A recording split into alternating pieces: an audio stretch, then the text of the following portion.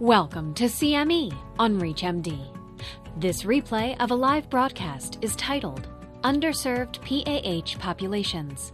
Why Don't We Connect? Is jointly provided by Global Learning Collaborative, GLC, and Total CME Incorporated. Prior to beginning the activity, please be sure to review the faculty and commercial support disclosure statements as well as the learning objectives. Welcome. Thank you so much for joining me. My name is Dr. Jean Elwing, and I'm a professor of medicine and the director of the Pulmonary Hypertension Program at the University of Cincinnati.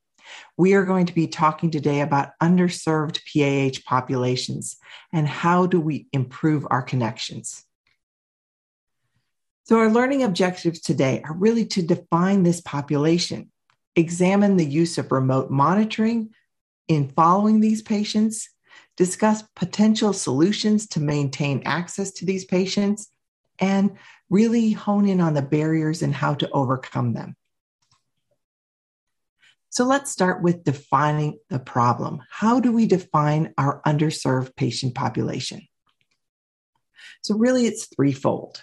We have social barriers to care, medical barriers to care, and economic barriers to care. In those social barriers, we have physical remote populations, we have immigrant populations, non-English speakers, minority populations, innate prejudices, patient trepidations, and disbelief in medicine and science, which holds people back.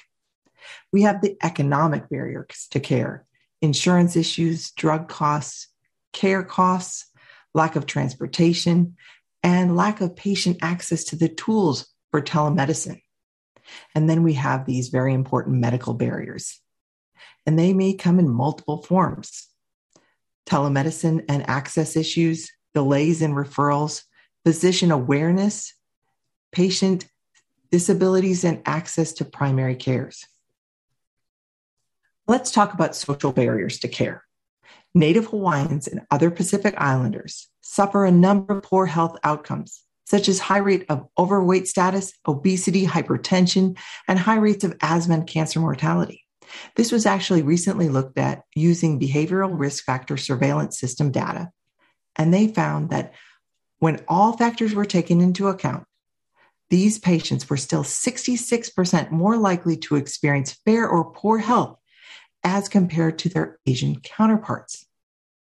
Insured Native Hawaiians and other Pacific Islanders were more likely to experience a cost barrier than insured Asians, although there was no difference between the groups in regard to having a personal healthcare provider. If they were uninsured, they were less likely to receive an annual routine checkup as compared to uninsured Asians. So you see here, there are subgroups of the patient population that are not receiving the same level of care because of background and other issues. So let's talk about the gorilla in the room. There is prejudicial attitudes that affect patient access. And we need to talk about these things so we're aware of them and we can adjust and adapt so all patient populations are receiving similar levels of care.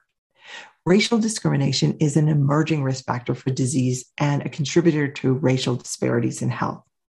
According to a study from the Commonwealth Fund, about a quarter of Latinx and Black older adults reported facing racial discrimination at the doctor's office, making it harder for them to receive the care they needed. Patients of color 60 years or older were more likely to say they were treated unfairly or had health concerns dismissed by medical professionals.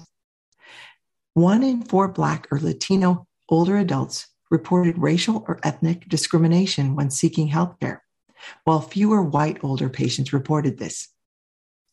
More than a quarter of U.S. older adults who experienced discrimination based on their race or ethnicity felt they did not get the care they needed. So this is going hand in hand. They feel discriminated, and with that, they're not receiving the care they would like to receive from their care providers. So what is also important about this? The older patients experienced discrimination also had more healthcare needs. The older patients experiencing this discrimination they felt when they went into healthcare are more likely to have feelings of social isolation and report material hardships and feel dissatisfied with their care than older adults who did not feel this discrimination. So not only did they not have access, they felt more isolated and felt it was a negative experience in this setting. Are there ways to address some of these issues, and how is it affecting our PAH patients? So some of the things we can do is to improve literacy and low health literacy especially. Identify cost-effective resources, expand care offerings, enhance the patient-provider relationship, and cultivate a culture of teamwork and customer service. Helping patients find the least expensive options for transportation, insurance, and medication was the most compelling patient-centered strategy that was reported. Appointment reminders and confirmation of patient plans for transportation to appointments also can reduce no-show rates, and this is extremely important in this vulnerable patient population. Some other solutions. We need to promote transparency and accountability by identifying instances of discrimination and publicly reporting discrimination data. We need to develop school curricula to educate students about how the U.S. healthcare system has interacted with patients of color and other historically marginalized communities. We need to reform policies that enable discrimination and address the lack of diversity in the U.S. healthcare workforce. And very importantly, we need to provide culturally and contextually appropriate care to address patients' communication needs and their preferences. So let's talk about reducing economic burden to improve that access and overcome those economic barriers for PAH treatment as a means to increase access to care. Annual cost of PAH medications can be a demotivator for patients to seek and maintain their management of the disease. Socioeconomic reasons results in delays of care in PAH centers. A major concern impacting access to care is the cost of our medications. The mean retail 30-day cost of PAH therapies is more than $5,000. And you look here in this table, the cost is extraordinary. And of course, people will have insurance coverage and they may be eligible for assistance, but still these numbers are daunting. So cost includes several things. You could pay for your insurance and then have co-payments. And you also have other costs like oxygen and transportation and other non-PAH medications. And as I said, there is help, but still this is a very daunting thing for our patients. Transportation is also an issue, and this is another economic barrier to care. This is a major obstacle for low-income patients that live at distance from a PAH center. They need to arrange transportation. They need gas money, maybe a hotel stay, and meals during that time. So a trip to the doctor may not just be that 120 miles. It could include all of those things, and may also include hiring somebody to take you to your appointment if you're not able to drive or don't have your own transportation. Specialist outreach is an option, but requires that the PAH specialist leave a busy practice to see one or two patients at a distant location.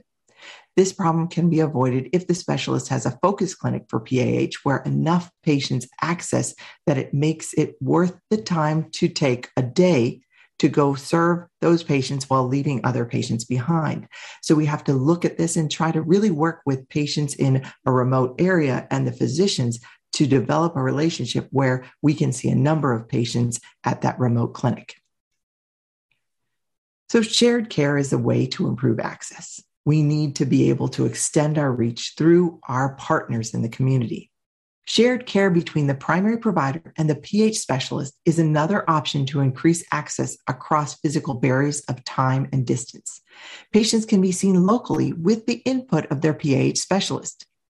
This reduces the number of trips to the PAH center and provides for educational opportunities between the PAH specialist and the referring physician. There are barriers. Many community clinics and hospitals are not equipped to care for patients on parenteral prostanoid therapy.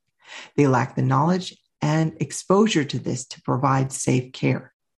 But we can impact and reduce that risk by education, by educating our healthcare providers and EMS in those communities to be able to see, assess, and then determine what the best management strategy is for patients on parenteral therapy, and communicating with the PAH specialist to transfer patients when necessary.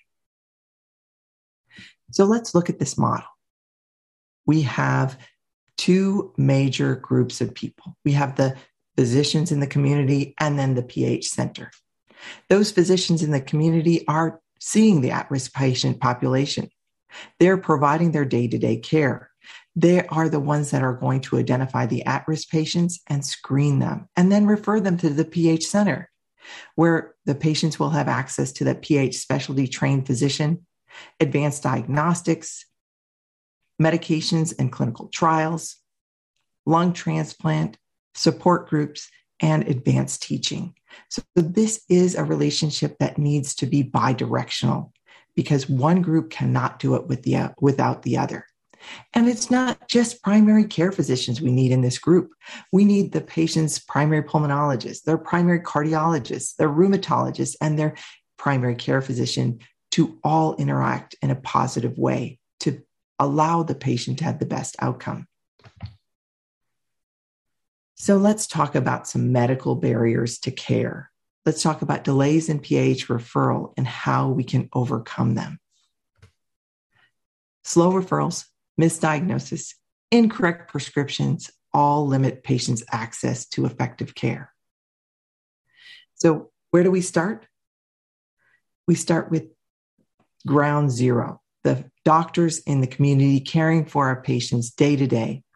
And we really need to improve the awareness of this condition. We also have to be mindful that there could be influences from outside, commercial influences and different things resulting in earlier prescribing practices that may not be consistent with what the center would recommend. And in a recent study, more than 60% of the patients referred to a PAH center were advanced. They had functional class 3 and 4 symptoms. 33% of those patients had been misdiagnosed. 30% had already been prescribed PAH medications prior to referral, and nearly 60% of those referrals had prescriptions on board that were contrary to current guidelines.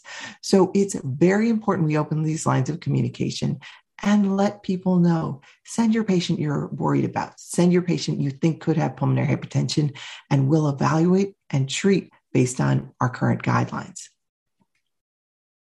So there's an education gap, obviously. We can see that from our previous slide.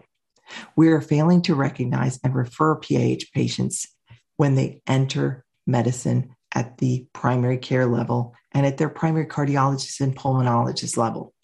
Despite ongoing efforts of PAH education in the community, physician education on the topic of PAH remains problematic. Due to work hour restrictions, internal medicine and pediatric residency programs have insufficient time to educate trainees about PAH. While the ACGME mandates PAH education, many pulmonary medicine fellows receive little or no exposure to echo, right heart catheterization, or advanced PAH therapy information. In contrast, while cardiology fellows who train at programs with large PAH referral practices, they may be more likely to be exposed to patients with PAH. The majority of training institutions do not have enough PAH presence to offer fellows really significant exposure to allow them to go out and be able to identify and practice medicine for these patients with PAH. So there are some ideas of how to overcome this in a more of a stepwise fashion. We need to be able to educate at multiple levels. Education of the primary care physician is critical, as PAH patients often first present to these individuals. Vague complaints of shortness of breath, chest pain, syncope, fatigue are often the initial presenting symptoms. And they're oftentimes mistaken for many other common conditions, which we oftentimes think of first. So a 3-tiered model of generalist physicians, generalist specialists, like cardiologists and pulmonologists, and PAH specialists have been proposed as a framework to improve education worldwide. To start with that generalist and this general specialist and the PAH specialist all working together in this educational effort. There are some other resources we have to be aware of. These are just a few. This is not all inclusive, but we can learn about pulmonary arterial hypertension and other forms of pulmonary hypertension through the Pulmonary Hypertension Association, American College of Chest Physicians, and American Thoracic Society. All have education for the provider as well as the patients. So now we know a little bit more about how to educate. How can we reduce the diagnostic delays? How do we go the next level? We need to screen people who are at risk, and we need to identify those patients at early stage disease. Educational efforts through primary care physicians and public awareness campaigns are in play, and they help, but we need more. We've been working on this for a long time, and we need to go the next level. Artificial intelligence may play a role. It could identify possible causes based on healthcare utilization in these large databases like our electronic medical records. And specialty PAH centers can minimize barriers to referral and develop pathways to expedite evaluation and access to testing by really solid communication with our community providers. So what should be the trigger to send someone to a PAH specialist? Patients are at risk for pulmonary hypertension, and they present with these non-specific symptoms: dyspnea, change in exercise tolerance. But we've got to be aware that certain patient populations, when they say these words, we need to go on and look for pulmonary hypertension. That is like your HIV patient or your scleroderma patient. Any signs of worsening dyspnea, worsening exercise tolerance, echo signs of right ventricular dysfunction, elevated pulmonary pressures, right atrial or right ventricular changes need to prompt referral. And we need to be really clear about that and open to seeing these patients. We're going to be seeing some patients in the PAH centers that don't have pulmonary hypertension, but we need to be able to see all of them to catch the patients really early and allow follow-up and treatment early to delay that time to worsening. Ongoing dyspnea after pulmonary embolism should be something that would prompt someone to send a patient to a PH center. Dyspnea with an elevated BNP that is not left heart related, think PH. And a PFT with markedly reduced DLCO and no other significant abnormalities, think pulmonary vascular disease. So I think we need to think outside the box of an elevated pulmonary pressure and refer for these reasons. Mobile healthcare can help, but there's limitations. Smartphone apps offer enormous opportunities for our patients for dealing with future challenges in public health. Mobile devices are widely available and have a lot of medical content, but unfortunately, only a small fraction of our patients are using these devices. Orthopedic and trauma apps have been used, but tend to be used by younger patients, possibly excluding many of the patients we talked about earlier that are on the fringe and have less access to care. Can we adapt what we are using in mobile health and attract older adults to be able to use this more easily? This is something we need to really think about when developing these educational apps. Make it as user-friendly and the least daunting we can so everyone will access these educational tools. So let's look at potential for mobile health and telemedicine and see how this can positively affect our patient experience. Now let's talk about telemedicine, bringing medicine to the people, the rise of telemedicine in PAH management. How can it work and how can we use it to its fullest potential? The pandemic has forced us a rethinking of how PAH patients are managed. COVID-19 has adversely influenced PAH care, clearly, especially during the early pandemic. There were periods that there was clearly stay-at-home policies that decreased patients' confidence coming to the hospital and coming to the office. PAH expert centers adopted telemedicine tools to evaluate potential complex patients, and telehealth was used broadly and really encompassed any technology-enabled healthcare management tool we could find to deliver care at that time. There's been a fundamental change in how we interact with patients, and it now includes telemedicine. That's what I believe, at least. However, we lack data. There's no studies that yet have demonstrated the effectiveness of the use of telehealth to improve outcomes, specifically in PAH patients.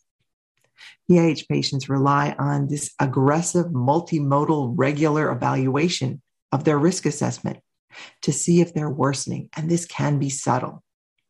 Current guidelines for management of patients with PAH require ongoing, objective risk assessment based on multiple factors: functional capacity, walk distance, exercise testing, BNP and NT-proBNP, as well as echocardiographic and hemodynamic findings.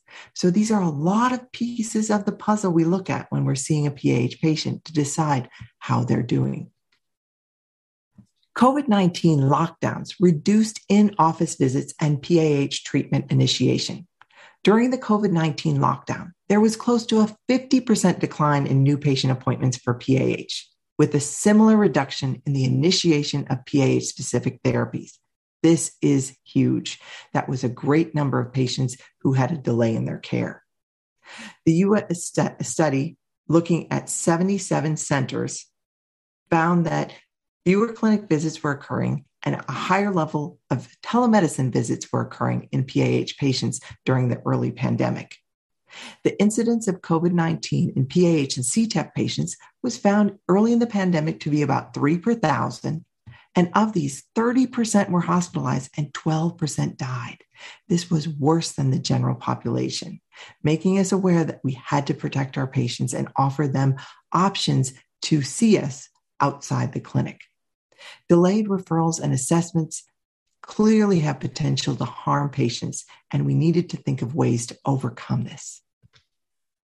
So let's look at this study a little closer so we can see that pre and post-pandemic, there was significant reduction, and you'll see here, typical number of outpatients weekly from 30 to down to a number less than 15 after COVID-19.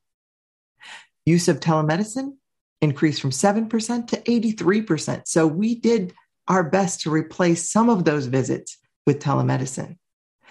But at the same time, we reduced our exposure of our patients to testing. And you'll see here, there were fewer echoes, fewer right heart catheterizations, fewer VQ scans, and fewer initiations of medical therapy for our PAH patients. So we did our best to try to offer telemedicine, but we were not able to offer the full package early in the pandemic. So let's look at this. Early in the pandemic, 2020 to 2021, telemedicine expanded exponentially. Initially, there was a use of telemedicine, both audio and visual, as well as phone calls, and the phone visits fell off, and the bimodal telemedicine with audio and visual went up over that period from 3/11 to 4/4/2020. We adapted quickly. So in this instance, we found in a study at NYU that 80% of in-person visits decreased, and there was an increase of more than 650% of telemedicine during that time. So if telemedicine for routine assessments of PAH patients is the new deal, are we getting the most out of it? And I think that's an important question we have to ask. Good enough is not good enough. We have to make it as productive and effective as we can. But now let's talk about how we can do that. As you know, risk assessment in pulmonary hypertension is multimodal. We have to look at biochemical markers. So people need to get labs. We need to do clinical assessments. So we need to talk to patients. We have to have enough face time that we're able to look at functional class, symptoms, right heart failure changes, and we need to do some sort of exercise assessment. We need to look at echocardiographic features, and we occasionally need to look at hemodynamics. And we have to put that all together to be able to appropriately risk assess our patients. How can we do this? Can we really do this in the setting of telemedicine? Progress in PAH has focused strategies for combination therapy and escalation of treatments. In 2018, revised treatment strategies were based on severity of the newly diagnosed PAH patients by those multi-parametric risk stratification models. In risk stratification, clinical, exercise tolerance, RV function, hemodynamic parameters were all looked at to define patients as low, intermediate, or high risk based on their 1-year mortality. The 2018 treatment algorithm defines initial treatment strategies based on those risks. And with those risks, we would determine, do you need monotherapy, dual therapy, or triple therapy? So we cannot do this without proper risk assessment. And we need to be able to reevaluate to drive patients to low risk status. Let's take a look at some of our risk tools. We have here the Swedish registry, the French, and Compara, and all have one thing in common. If we are able to get patients to low risk and maintain low risk, patients do well. If you can see here in the Swedish registry, the low risk patients, or those who improved to low risk, had an 89% or better survival at 5 years. The same in the French registry, and Compara also showed the lower your risk, the better your survival. How can we adapt with telemedicine? Risk assessment protocols like Reveal Lite 2 make maximum out of these non-invasive parameters, and we could use this for our telemedicine approach to PAH care. Reveal Lite 2 was developed using the same data as Reveal 2.0. It was based on Reveal 2.0, but uses only 6 non-invasive and modifiable parameters. We look at functional class, blood pressure, heart rate, walk distance, BNP, and renal function. And with that, patients are then divided into low, intermediate, and high-risk groups, just like in Reveal 2.0. What are the main issues using telemedicine for risk assessment and monitoring PAH patients? How can we make this happen? So currently, we have telemedicine, which is able to reach many patients, but we are not able to reach everyone.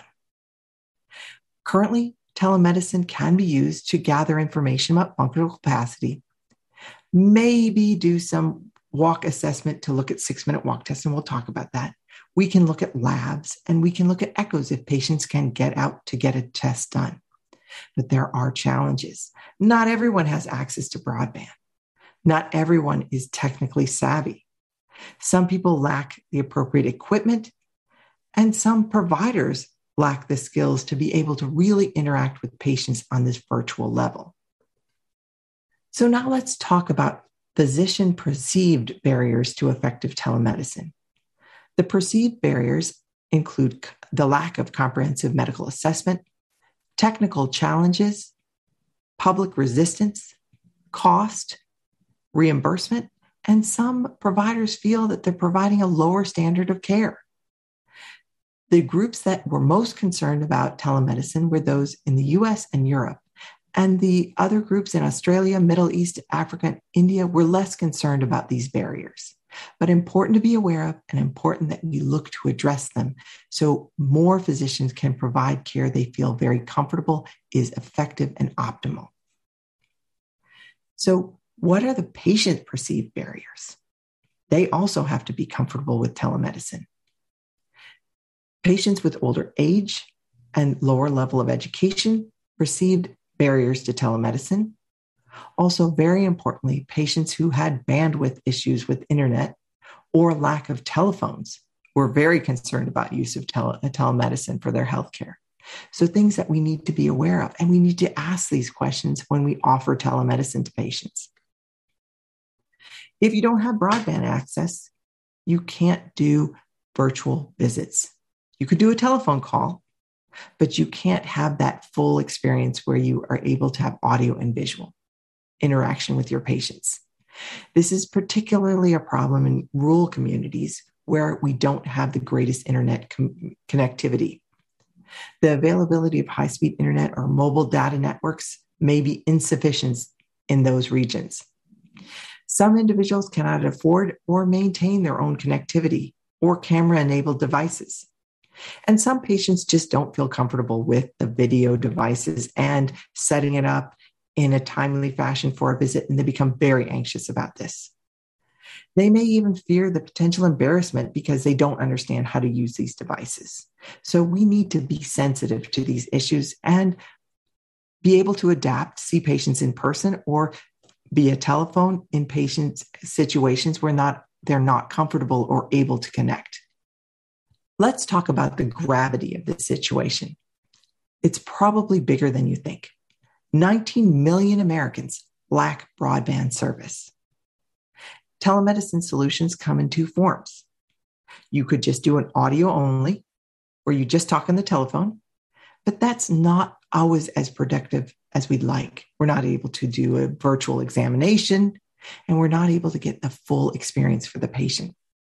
And then, of course, we have the synchronous two-way audio video conferencing, which allows us to do more in our visit. Successful transition to telemedicine requires three parts. We need to have access to broadband, we need to have internet-capable devices, and we need to have sufficient technology literacy to take advantage of those.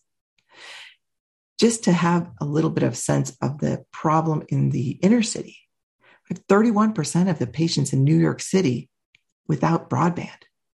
And lack of broadband disproportionately affects Blacks and Latinx Americans. So we now have a patient population that has difficulty accessing, and we put another factor on top of it that limits the care that group of patients receives. So something we really need to wrap our heads around before we find telemedicine to be the solution for everyone. What about remote monitoring technologies? And how are they utilized for our patients?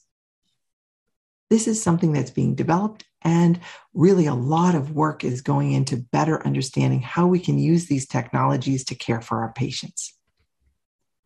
So in the COVID-19 era, telehealth visits were used more and more frequently than they'd ever been before. And wearable devices were looked at to see if they could play a role in our evaluation. Many wearable devices for monitoring patient activity and vital signs have not been fully vetted by the scientific literature, but patients are using them and we are interested in them. One of the most significant challenges in the evaluation of a PAH patient during a telemedicine visit is to figure out how they're actually doing functionally and how they're doing in terms of their right heart failure. We need to look at vital signs, blood pressure, and exercise capacity. And that's sort of challenging when you're talking to someone when they're sitting at their computer or on their cell phone. We could use technology to help us understand their average daily step count. We could look at their weights with a scale that is a smart scale. We could look at heart rate and blood pressure with tracking devices. And we could see once those things are going in the wrong direction, we're getting closer to the patient having a worsening event or nearing risk for hospitalization. So what patient information could we routinely obtain via remote monitoring to use in these reassessment visits? What data can we really use? Well, we can look at a patient like we're looking at each other. We can observe physical signs. We can look at general appearance, behavior of the patient. We can look at their skin. We can look at wounds, catheter sites, devices, swelling, rashes, breathing patterns, and physical movement. So we can learn a lot about how the patient looks and maybe a little bit about how they're feeling by their expressions. And that's why the video portion is so very important for these interactions. We can talk to them about daily physical activity. We might be using an accelerometer, or we can do step counting with their watch or their smartphone. We can look at a pulse ox. We can look at blood pressure and heart rate, and we can at times see JVD. We can do remote monitoring devices to measure parameters, but remember, these are not validated in our PAH patient population. We can get a gestalt about how they're doing through these means. So let's talk about these parameters and what is available. Okay, so we have things we want to know. We want to know heart rate. We want to know blood pressure. We want to know step count. Some of these can be done through a regular blood pressure cuff and patient uploading them, or we can have a link device that can upload to their smartphone, and then they could share that device with us through their MyChart or whatever means that we communicate in our clinics. We could use step counts with smartwatches. We can use a pulse ox that could be recorded through their smart device, or patient could manually upload. And we could use a Apple Watch or something of that sort to look at heart rhythm. So we can learn a lot, but this is not going to give us all of our information that we would normally see in clinic. And remember, this is patient reported data through a device that's not validated. So all of the things we talked about are great, but one missing link is our 6-minute walk distance. We don't have a validated tool to check 6-minute walk distance. Currently, we're able to count steps. We're able to look at exercise capacity. We are able to look at things through accelerometry like Actilife and Actigraph to see how far patients are walking, but we don't have a tool to definitively look at our 6-minute walk distance. A recent study by Salvi et al. Supported the 6-minute walk test as a feasible in-home environment using a device-based application, but such tools have not yet undergone validation among individuals with PAH. So can we create a 6-minute walk test that can be performed remotely? Activity assessment in patients who are spending most of their time at home can be challenging. Increased time at home for most individuals has led to substantial cardiopulmonary decondition.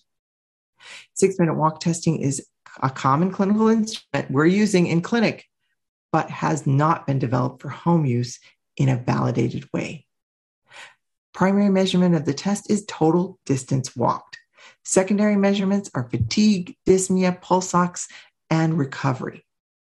The advent of affordable digital device and mobile phones, it may become possible in the future for the patient to complete this in their home or near their home with sensors like accelerometers or global positioning systems, GPS, to estimate distance walked. Is step counting the answer for functional capacity assessment? Well, maybe. Smartphones are able to regularly and easily obtain objective measures of physical activity.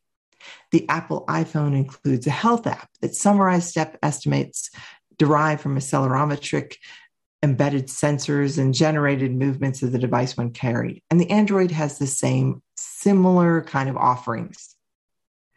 And some people opt for using things like Fitbit or Garmin to do the kind of things that they would do with their smartphone otherwise. And there's even some novel accessories like earphones, necklaces, hats, rings, shirts to look at this information. But this is variable and, again, has not yet been validated for our patients. So how do patients react to telemedicine? How do they feel about telemedicine? Well, I think we first have to understand what patients want out of their visits. They want to know how to improve their physical function, improve their quality of life, look at their financial, social, emotional status, and they want treatment and visit convenience. Whereas we as the providers want to look at their exercise capacity, their hemodynamics, their biochemicals, their walk distance, their peak VO2, and sometimes these don't marry well. So we need to understand what the patients are looking for and try to help them understand why we're looking for the things we're looking for. Because our improvements, most of the time, will result in what they're looking at and their goals of care. So we need to marry those in a better way. We as physicians are looking at symptoms, exercise capacity, biomarkers, hemodynamics, and survival. But that's only the tip of the iceberg in terms of what we're trying to achieve with our patient interactions. Our patients are looking to us to change their quality of life, improve their stability, improve their interaction with other people and patients, reduce their frustration, their worry, and the stress of this disease. And also, they're looking to us for help with the cost of their care. But we do encounter barriers. We encounter fear, anxiety, self-doubt, and apprehension about communication and testing. So we need to be aware of these things so we can optimally communicate and allow patients to be able to express these things to us. So again, looking at the patient's perspective, that's what it's all about, right? Isn't it? We want the patient to improve, and in doing so, have the best experience they can have with this illness, pulmonary arterial hypertension. Patients experience living with pulmonary hypertension and the impact on him, her, and the caregivers around them is extremely important. It includes their symptoms, their intellectual interactions, psychosocial aspects, spiritual aspects, and goal-oriented dimensions of disease and treatment. We need to be able to understand these and communicate at multiple levels with the patient and other healthcare providers about these important issues. Others involved in patients' experience may include those healthcare providers that are their primary care physicians, but also could include mental health workers, spiritual counselors, family, their social network, and other healthcare influencers, which we may not think about. Their insurers, the medical industry, government issues where they have to apply for assistance and things of that nature. So they're all affecting the patient's experience, and they really impact their perspective. So how can we bridge what we usually think about when we care for a patient and what the patient is looking for from their experience? Well, we need to understand it. And we've talked a little bit about that. As I said, most of the time we're on the tip of the iceberg of what is important to the patient. The patient's experience is influenced over time by this relationship we build and by us being open to them expressing their concerns. The traditional approach of looking at symptoms, testing, and treatment recommendations, probably not adequate. Understanding the burden of illness and impact of patients' quality of life really requires this bi-directional exchange of opinions and a discussion between all of us. Patient-centered collaborative care includes decision-making by all of the people involved, and it empowers us and the patients on their treatment course.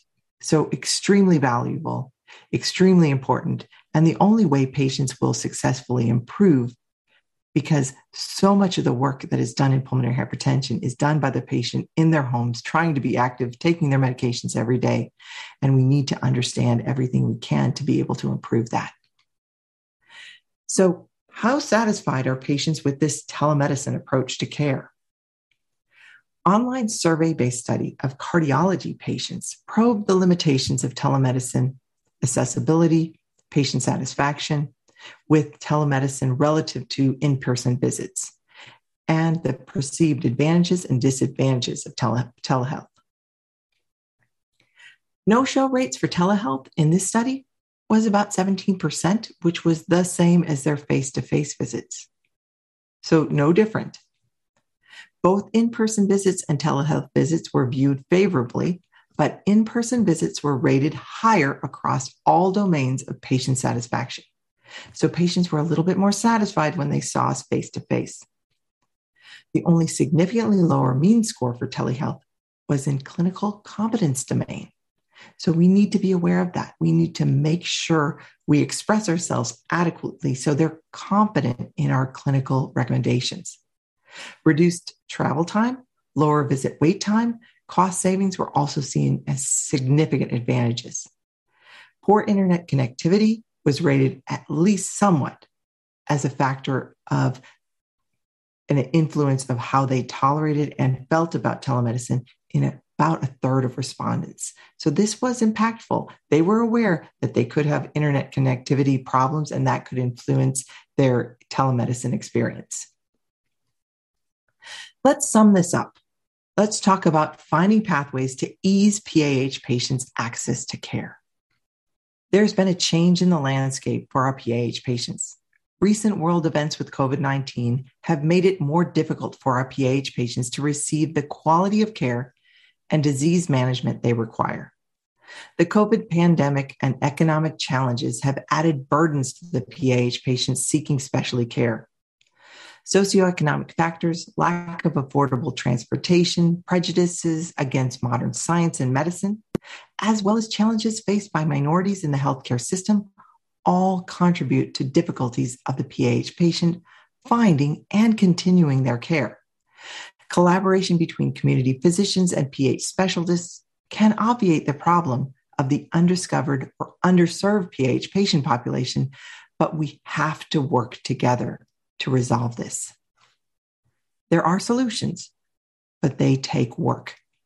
A rethinking of the physician's education and to build increased awareness of PAH is important. This is a rare disease, but it can be treated, followed, and outcomes can be improved. Disease networks can be built for patient education and referrals to make patients easier to access and for patients to find PAH centers. Patients and physician education around PAH can help pave the way for more patients to obtain specialty diagnosis and disease management. The COVID-19 pandemic inspired a rise in telemedicine and remote patient monitoring. We just need to take it to the next level. Cooperative arrangements between community physicians and PAH specialists can improve this access to our PAH diagnosis and treatment if we open lines of communication, we improve communication in terms of education and patient follow-up, and working together to care for patients. So I'd like to end with some final thoughts. While patients generally hold favorable views of telemedicine, there are numerous areas which require development or refinement, and they include minimizing technological burdens for patients and secondarily for the healthcare providers. We've made great successes and great improvements here, but we have more to come. Continued development of peer-reviewed and accredited tools for remote PAH patient risk assessment, like a validated 6-minute walk distance, is needed, and we are working on this. Validation of modernized risk assessment protocols for the telemedicine-based patient environment is important. An improvement of physician skills in using telemedicine to effectively and efficiently perform remote PAH risk assessment is key, and we need to continue to advance this. Creating better educational interfaces for patients and healthcare providers to understand the appropriate identification and treatment of PAH is important, and we need to continue our efforts on this area. So thank you so much for joining me. I hope you enjoyed this presentation.